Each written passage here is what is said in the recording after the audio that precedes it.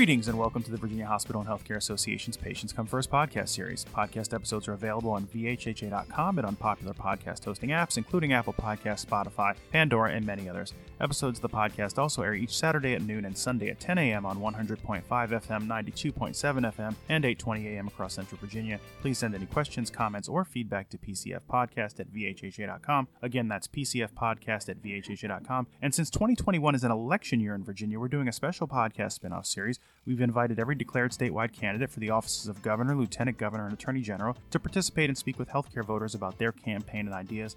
Today, we're pleased to be joined by Delegate Mark Levine, who represents Virginia's 45th District in the House of Delegates, which covers Alexandria and parts of Arlington and Fairfax counties. Delegate Levine is a progressive activist, an attorney with congressional experience, and a radio host who is currently campaigning for the Democratic nomination for Lieutenant Governor.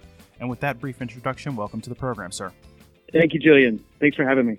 Absolutely. It's our pleasure, and we appreciate you making some time during a busy campaign season. So I just gave a brief overview of who you are, but I'm sure that only scratches the surface. So I'd like to give you an opportunity to share anything else about yourself and your background, your qualifications that you'd like to with our listeners, and then also to make your pitch for why you believe that you are the best positioned candidate among the contenders for the Democratic nomination for Lieutenant Governor.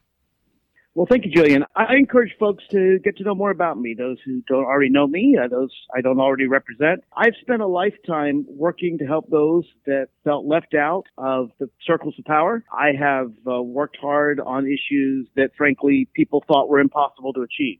Issues like protecting children from domestic violence, promoting marriage equality, which is a movement that I got involved in years before any same-sex couple could get married anywhere in the world. Issues like bringing transparency to Richmond, which initially got pushed back on both sides of the aisle, but I successfully achieved the goal of making sure that every single committee, subcommittee, and hearing is live-streamed and archived. Every vote is recorded so that the people of Virginia can find out what their government is doing and, frankly, can, if they disagree, let us know. To me, transparency in government is essential. And again, if you look at my record, I introduced some 47 bills last year and got past half of them. I'm a very active and diligent legislator and just a number of things that I'm really proud of that I don't have time to expound on here. Folks can go to my website, levineforvirginia.com. But I think the heart of what makes up Mark Levine is I'm the guy that when they say it's impossible, I say, all right, I'm getting to work. Give up. And I have successes and not yet successes, but I never give up, and so I can't fail. And sometimes it takes me years to get the result, but we always get it. And that's what people will get when they vote for me. One more thing I should mention really quick, but it is important, is that I have pledged to be Virginia's first full-time lieutenant governor in the history of Virginia, to work 12 months a year, not 2 months, which has been the tradition for centuries, but to actually spend those extra 10 months of the year that I'm not presiding over the Senate, traveling to every one of Virginia's 133 counties and cities to get the best ideas from the people, because the people have the best ideas. And I want to be the advocate for folks, both in the legislature and the executive branch, which is something Lieutenant Governor can do. Hi, I'm Catherine Gilley, VHHA Director of Advocacy Engagement. They say there's an election every year in Virginia, and 2021 is no exception. In November, voters will choose Virginia's next governor, lieutenant governor, attorney general, as well as district representatives for all 100 seats in the House of Delegates. Before that, though, there are party nominating contests this spring. On May 8th, Republicans will hold an unassembled convention with voting locations across the state to elect nominees for the 3 statewide offices. Participating in the process requires people to apply to be convention delegates with their local GOP unit. Delegates will cast ranked choice ballots to determine the nominees. Then 1 month later, on June 8th, voters will select Democratic nominees for statewide offices in a primary election open to all registered voters. That same day, voters from both parties will determine nominees in House of Delegates district races with intra-party contests. Visit the Virginia Department of Elections website to learn more about upcoming elections. And with those important elections on the calendar, your contribution to HOSPAC, VHHA's Political Action Committee, is more important than ever to support candidates who will work to improve healthcare in Virginia and support the critical work of hospitals and health systems.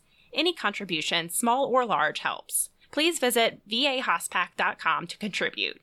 That's VAHOSPAC.com to contribute. Thanks. I want to talk now about healthcare policy. As you know, the Commonwealth has made great strides in improving healthcare access and affordability in recent years through the 2018 passage of Medicaid expansion, through a law ending surprise medical bills, to the recent approval of a reinsurance program to lower rising health insurance premiums on Virginians, policies and actions to respond to the COVID pandemic, and so much more. Looking ahead, and you just talked about being a 12-month lieutenant governor, if you were elected to that office, how would you leverage the authority of that position to further advance the healthcare system in Virginia? Great question. Again, those were all measures that I supported. And in fact, I had a surprise medical billing bill of my own. So these are definitely causes I champion. I still think healthcare is too expensive, though. If you look at 80% of bankruptcies in the United States, they're from healthcare. People are hit with surprise healthcare bills. And although we've come a long way with surprise medical billing, I still think there's not enough transparency, frankly, in healthcare pricing. I'm the chair of the Virginia Transparency Caucus. As I said, I'm the guy who brought transparency to the halls of the General Assembly. I think we need more transparency in healthcare. And some bills that I've introduced in the past would require healthcare providers to let people know how much something's going to cost before they have that expensive surgery that could end up bankrupting people. Because we all know that there are procedures that might cost $7,000 in Roanoke that cost $43,000 in Virginia Beach. And so I think it's very important that people be able to compare and to shop and to do so after insurance. So to know what their real costs are. You know, what is the copay and what is the deductible and how much, at the end of the day, Mrs. Jones is going to pay for her surgery. That's what she wants to know. And I think it's very important that we have those. I also think with regard to drug prices, we need better negotiation. I think we can use our power as something, frankly, to be better done at the national level, but certainly something that Virginia can do to negotiate down drug costs that cost too much. Some of these things have to be done at the national level, but at the end of the day, our goal is universal health care and to make sure that everyone can have health care. I think health care is a right, not a privilege, and no one should lack health care in the richest country on earth. You already mentioned your web address, and that was one of my questions, but I want to give you an opportunity again to share it. If people want to learn more about you and your candidacy, give them that web address or social media accounts where they can find out more and connect with you.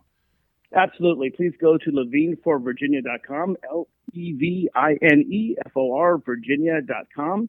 And frankly, that's my LG campaign website. If you want to know more of what I've done as delegate, I've got a long list of things at markfordelegate.com. If I want to check them both out, MARKFOR delegate.com. As you would expect from me, Mr. Transparency, every single newsletter I've ever sent over the past 6 years is there. I also have regular March monthly meetups. We meet every single month to chat about any issues.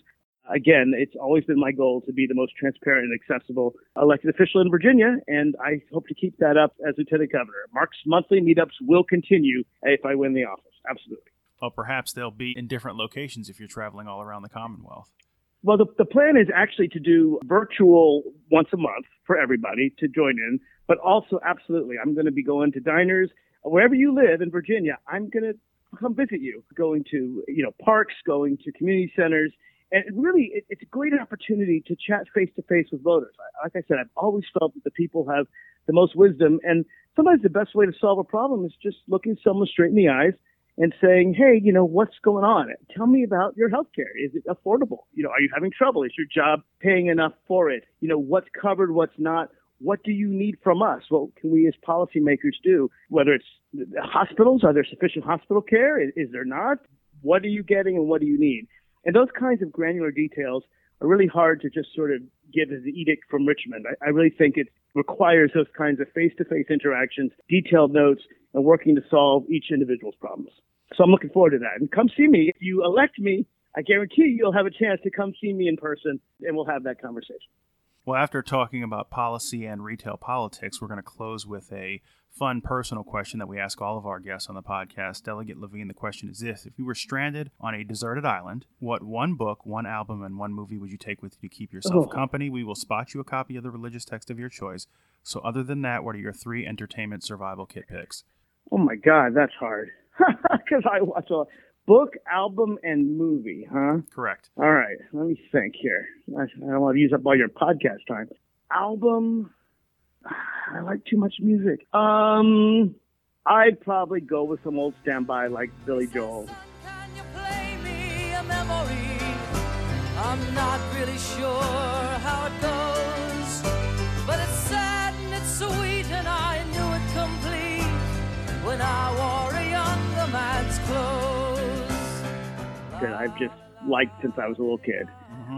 Just as a familiar, although I like lots of different music, but something by him. Movie, Stranded on the Desert Island. I got to watch this movie for the rest of my life. It better be a long one. Titanic, it's a long one. You trust me? I trust you.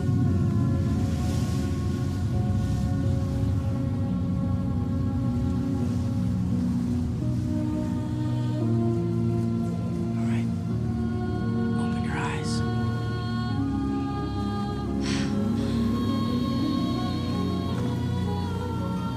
I'm flying. Okay. This is tough. And then what was the other one? Book is the last one. Book. I like so many books. You know what I would take?